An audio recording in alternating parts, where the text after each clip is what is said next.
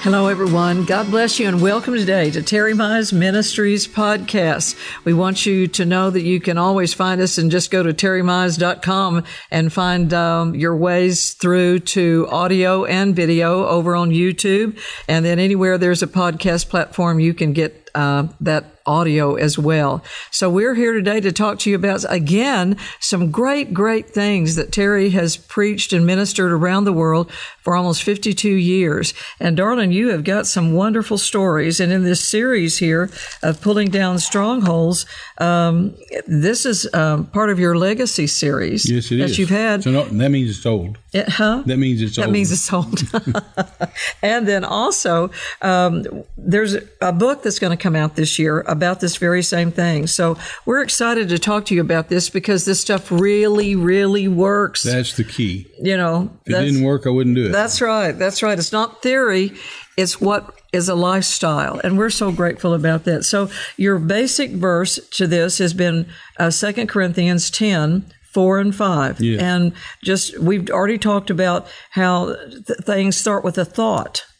You have a thought, then you have an imagination, then you have a stronghold. And we've spent time talking about that in prior programs, but we want to really get into that and just talk some more about it today and help you really understand. God's interested in how you think. He's interested in what you say, and then he's certainly interested in things that might be a real negative side of life that have what the Bible calls a stronghold that has not been a good thing. No, that's true. And go ahead and go back 3 programs, because we're doing a 3-part series. Mm-hmm. Today's the 3rd part. So go back and pick up the other 2 so you don't get lost.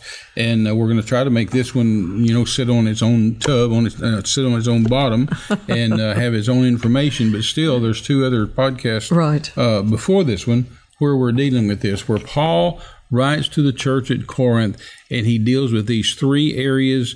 We said really these 3 areas of the mind. Yes. And we said that the church really didn't like to talk about the mind, that kind of thing, and maybe that's weird or something, and then taboo. But God has a lot to say in the Bible about your mind, and he has a lot to say in the Bible about meditation, which is you. And you gave such wonderful scriptures. Gave a lot of scriptures. A lot of scriptures about the mind. And didn't get through. There's still a whole bunch more. No, there's still a whole bunch more. True. But God has a lot of scriptures in the Bible concerning our mind. And of course, 2 Timothy 1:7 says, God has not given us the spirit of fear, but he has given us the spirit of love, the spirit of power, and the spirit of a sound mind. Boy, I'm just upset and offended at the devil. The last few years, I guess maybe, couple of decades maybe, that all of a sudden America's developed these neurological diseases. Yes. I mean, I hate them. I despise them. It's devilish. It's demonic. It's not right. And for someone to be put away in a nursing home, and they don't know their own name, they don't know their husband, their wife, their kids, their grandkids. To me, that's just a hellish position to be in, that you're literally trapped in prison in your own mind. No, that's right. I've always said since I was just a young minister, and I've said to you many times, that hey, if you get trapped in your body, you can't get out. You get trapped in your mind, you can't get out. You might as well go to heaven. Yeah, I mean, if heaven's a real place, let's go where we're not trapped and in prison. But I get really upset about these neurological diseases, Parkinson's and Alzheimer's and dementia, and I hate it. I despise it. It's not right. And I tell you what, if you've got a loved one from hell that's in that situation and they don't know who they are, they don't know who you are, they don't know their family, you start using these scriptures that we've been talking about, and you walk into that nursing home and love on them and lay your hand on them, pray before you get there. That's right. And just lay your hand on them and say, Father, in the name of Jesus, they've not been given the spirit of fear, but they have been given the spirit of love. They have been given the spirit of power. That's and in the name of Jesus, they have been given the spirit of a sound mind. And I command clarity to come to them. Yes, that's right. And I tell you what, you just call them out of that fog and call them into clarity, even if it's just one last time, so they can communicate and go to heaven. Yeah. That's so important in this day and time to have a sound mind, intelligence, and have all of that restored back to you. You know, I found those scriptures over in Daniel chapter 4 several years ago that just stuck out to me, because you and I have seen so many people have issues with memory and recall and cognizance and recognition, you know, of their family and stuff.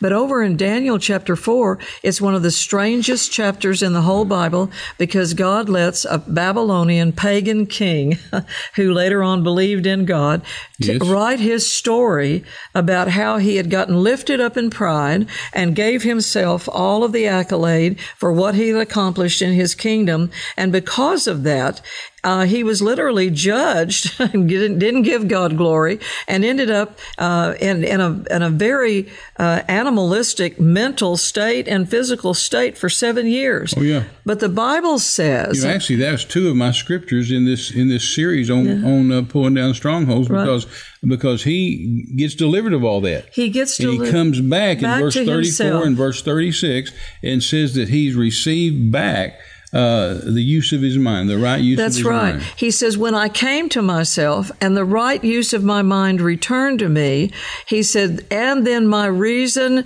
and my logic and all of that came back. The right use of my mind came back to me. He said, then I bless the Lord. Then, let me read it to you. Daniel 4:34. And at the end of the days, I, Nebuchadnezzar, lifted up my eyes unto heaven, and mine understanding returned to me. Isn't that Praise wonderful? God. It's coming back to me. And I blessed the Most High. I tell you what, I'd bless the Most High too if my reason and understanding came back to me. Been gone for 7 years. and I praised and honored him that liveth forever, whose dominion is an everlasting dominion, and his kingdom is from generation to generation. Then verse 36, at the same time my reason returned to me, and for the glory of my kingdom, my honor and my brightness returned to me, and my counselors and my lords sought me, and I was established in my kingdom, and excellent majesty was added to me. Isn't that wonderful? His mind came back. His reasoning came back. And he was better than he was before. See, everything with God is his wisdom, understanding, knowledge, all that. Wisdom, understanding, always. You always find those three running around together. I just think that verse of Scripture is absolutely one of the most profound things to pray over yourself. I have the right use of my mind. Yes. I have my reasoning and my understanding, and it returns to me, and God gives me favor because of that. And I am, like it says, in Ezekiel, I think it is 18, it says, and my people will prosper into royal estate. Yes. And I always think God wants to put us back where we were, even better where we were. After Job, all the things he went through, he got twice back of what the devil stole from him. So it's important for us to have the right use of our mind. And that verse you were quoting over there in Timothy, that God has not given us a spirit of fear. Some people get ill in their mental and emotional faculties and fall into depression because of fear and because of worry. Yes, yes. And so God doesn't want us to have that spirit of fear, but to have love and to have his power, and then have a sound mind, so that you can think logically and intelligently. Not just a sound mind, it's the spirit of a sound mind. And I think that's so important for us to realize that it comes from the mind of God, the spirit of God, and the spirit of a sound mind. Absolutely. So what we've been talking about is that Paul wrote to the Corinthians, and he said, look, when you get a thought that you shouldn't have, you need to arrest it as a dangerous criminal. You need to bring it into the captivity and obedience of Jesus Christ. But if you don't do that, and if you mess around with it and play with it, then that thought's going to become an imagination.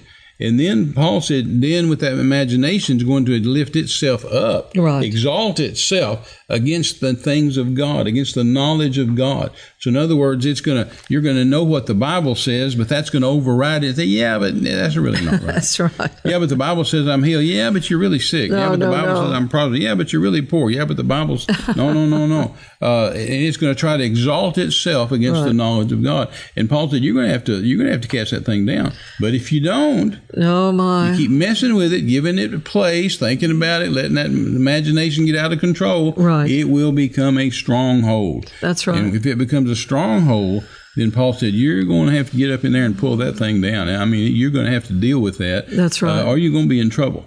Well, it's just like hearing a bad report on, on the news or something, or you read a scary headline about this is coming and that's coming, and the weather's going to be like right this. Now they're talking the human coronavirus. Yeah. And a lot of people are fear mongering and trying to play it to their position and trying to play politics with it, or trying to even play the stock market with it. But we know what the Word of God says about healing. Healing is God's idea. That's right. God thought it up. He invented it. That's right. And God's attitude always is that He's proactive with everything. He tells you what to say before the trouble comes. He tells you what to do before the mountain gets there. And it starts out with thoughts. It starts out with thoughts. And so Isaiah 55 verse 8 says, "For my thoughts." God says, "For my thoughts are not your thoughts." That's right. My ways are not your ways. Are not your ways.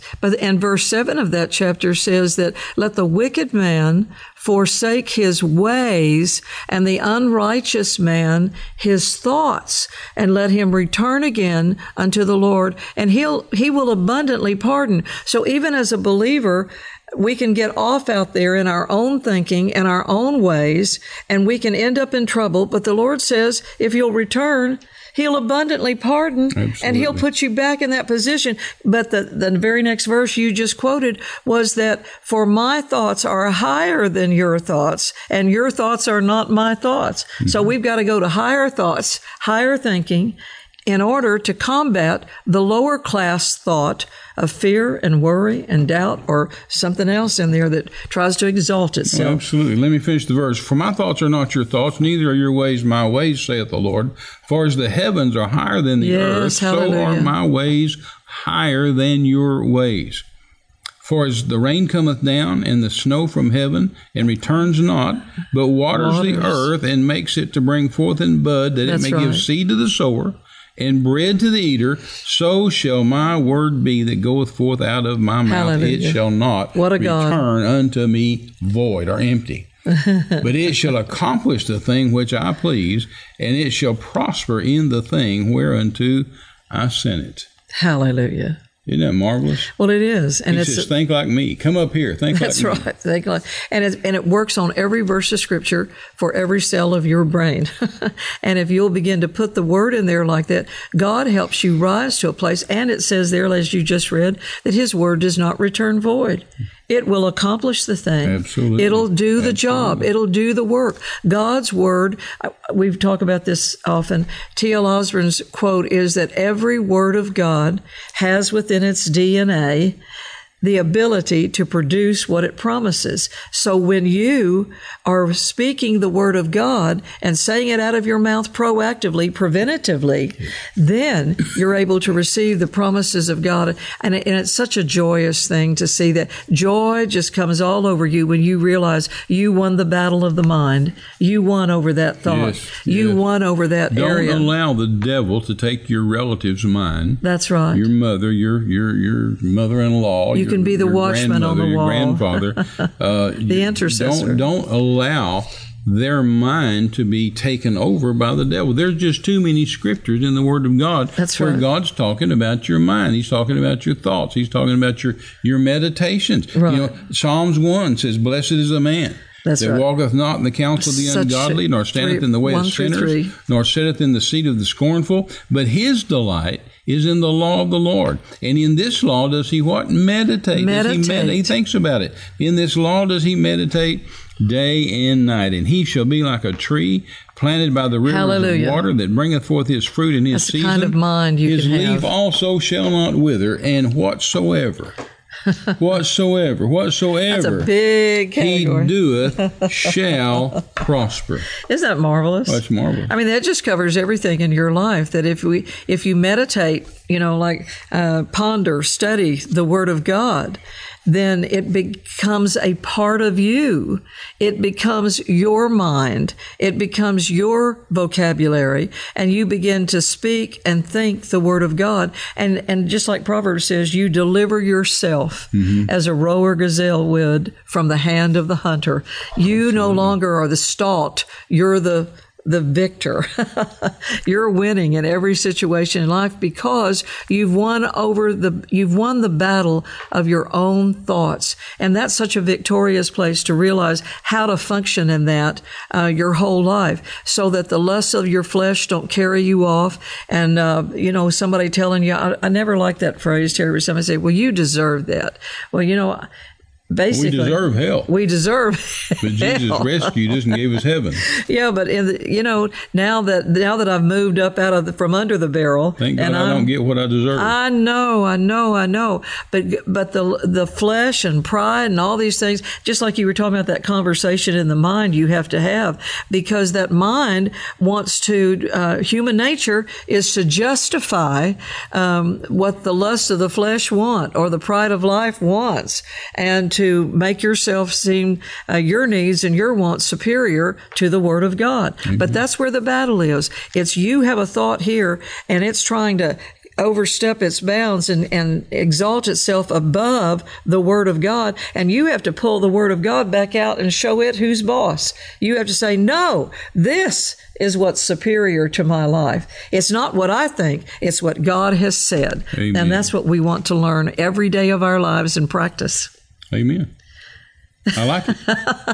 I thought of another verse of Scripture. I've got a bunch of them. Well, I want you to read yours. I'll give this one, then I'll be quiet. But I want you to look here. I just think this is so good for women. Who believes that? This is so good for women. It's over here in what Peter was writing, and he's talking about marriage, and he's talking about women, and he's talking about how they should work together intelligently. But it says there that if a woman will not give way to hysterical fears, and let anxieties unnerve you. I mean, hysterical fears and anxieties unnerve you. I've been there. I know what that feels like. I know where you're just like, oh no. But it says we'll be the true daughters of Sarah if we don't let our thoughts give way to hysterical fears or anxieties unnerve us. And I like that phrase, Terry, in the Amplified Bible, because it's a declarative phrase that helps us emancipate ourselves from the things of the emotional, mental realm that are not helping us win in the battle of the mind. There you go. Now you can do your scriptures. I like it. Well, there's so many scriptures. Oh, I know. They're wonderful. Every one of them. I was thinking a while ago when I was reading Psalms 1. Yes. I was thinking about decades ago when you and Dean and Jackie and I were preaching in, I don't remember if it was Jonesboro, Arkansas, or if it was Blytheville, Arkansas. But we were preaching in... I think it was Jonesville. You think it was I think it was Jonesville. Jonesville, Jonesboro. Yeah. That's it, Jonesboro. And we were preaching in some churches there, and also at Full Gospel Businessmen Fellowship meeting there. And we were in the home of some friends of ours. That's right. And they happened to be a black couple, a black family. And I've had people jump on me over the years and say, Brother Terry, why would you mention somebody who was black? And I've had a lot of my black friends say that to me. Why would you mention somebody who was black? I say, because if I don't, yes, you think I was with a white person. Right. And they say, I never thought of that. I mean, one time, and this was such a sweet family. I remember a friend of mine family. and I was out fishing one time, and he's a black guy. And so I came home and I said, hey, I was out fishing with a friend of mine. He's a black guy. And they said, how come you have to say he's a black guy? I said, because if I don't, you think that I wouldn't fish with anybody but a white guy. As soon as I say I was out fishing with a friend of mine, you saw two white guys in the boat. Right. No, that's true, Terry. So there is a distinction. Yes. And anyway, this family, we were in their home, and dear friends of ours, and they had a little boy. I forget his name. Precious. Oh, I wish I could. He must be an old guy now. Yeah, he's an old guy now. But he was about 3 years old. Long time ago, 40 years ago. Maybe 4. Yeah. And we were just talking, me and you and Jackie and we were Dean sitting there at the and house with our them. friends, and we're sitting there visiting and talking with Billy and his wife, and all of a sudden this little kid decided to preach. The cutest. He walked in the room with a suit on. Had his suit on. None of the rest of us had a suit on. It wasn't church day. No, he was the cutest thing. He walks in the living room with a suit. And he walks up to the coffee table, and had one of the big 25-pound Bibles on the coffee table, And he flipped that Bible open to Psalms 1. Yes. And he began to preach. Oh, it was spectacular. And I mean, he preached. I wish we'd have had a way to record that back then, because it was just spectacular and certainly memorable. And he started off and said, "Blessed is the man." Yes. And we just all sat there and looked at him. And he said, "Say that." So we said, "Blessed is the man." And he said, "That walketh not," and we said, "walketh not in the counsel of the ungodly," in the counsel of the ungodly. And he got down to that part where it says, and he shall be like a tree planted by the rivers of water. I remember. And he said, "He shall be like a tree." And we said, "He shall be like a tree planted by the rivers of water, planted by the river." And then he just got stuck there. And he said, and he took the back of his hand like this, he hit the Bible, he said, "Be a tree." Be a tree. I said, "Be a tree." We got so tickled, but yet there was an anointing. I lost my breath. There was an anointing on that we thought, you know what, we better be a tree. Yeah, we better be a tree, and we've never forgotten that. I've heard lots of preachers preach, and I've forgotten their sermons, but I never forgot his sermon. We never forgot his sermon. And I'm still working on being a tree. That's right. Every time we read that, we think, you got to be a tree. Be a tree. That was that same message that at same town where you were preaching there in the hotel for the Full Gospel Businessmen. Mm-hmm. And Matt, I had gone out to go to the ladies' room, and Matt came running out of the conference room with my checkbook. With your checkbook. And he slid in to me as I was coming out in the hall. He slid on his knees up to me with the checkbook. Like he was playing baseball. Yeah, just like you were playing baseball. Sliding into home plate. He had my checkbook and a pen, and he said, "Here, Mom, write Brother Terry a check for $10,000." Yeah, he's my best partner. He was your best partner, and it was the cutest thing, and we've never forgotten it out of that meeting there in Jonesboro, Arkansas, about be a tree and write Brother Terry $10,000 checks. No, that's exactly and I thought, right. And that was out of the mouths of babes. That was out of the mouths of little children. Seriously. You know what that reminds me of? Some dear friends of mine, well, yours too. Yeah. This young married couple. Right. And I have known them, I have known both him and her since they were little kids. You've known him since his little kid. But I've known both him and her. Right. She's from Michigan. He's from Texas. Right. And I've known them since they were little. Yeah. They're both preachers' kids. Right. Both their dads are pastors. Right. And she started supporting me when she was just a teenager. Right. She'd send me $10 a month. That's true. That's true. And then whenever she got married to her husband, she talked to him about them supporting us. Right. And she told him, she said, "I want to give Brother Terry $100,000. And he said, "Whoa, we don't have $100,000. She said, "I know it, but I know how to operate in faith." She said, "So I want us right now to sit down and pray and write out a check to Brother Terry for $100,000. He said, "We don't have $100,000 to make the check good." She said, "I know that. We won't put it in the bank right now, but we're going to write it out." And so they sat down and prayed that they would be able to give me $100,000 for missions. And they wrote the check out, $100,000, put it in the drawer, and prayed over it for 3 years. Yes. I mean, they'd get that check out and pray over it and say, "Father, we're going to be able to deposit this check." Hallelujah. And give Terry. And I mean, they did that for 3 years, and then called me one day and they said, "Brother Terry, guess what?" And they sent me that check for $100,000, and it was good as gold. Hallelujah. But they had meditated on that. Right. They had prayed on that. They had that in their heart all those years. And that's just like that's what was in Matt's heart when he was just a little guy. Right. So let's give Brother Terry a check for $10,000. God puts those things there, and they'll begin to take root and produce fruit. Well, and that's the positive side of thoughts. Of thoughts, imaginations, and strongholds, because that becomes what we're grounded in, what we're rooted in, what's taken real form and shape in our lives. And so we want to continually remind you of these scriptures about your mind and your soul, your will and your emotions. When we live in a generation, Terry, that is just emotionally fraught about every single thing that's going on, and people want everybody to love them. They want everybody to, don't say anything that'll make me uneasy, or make me feel fearful. And I They think need to be a tree. they need to be a tree.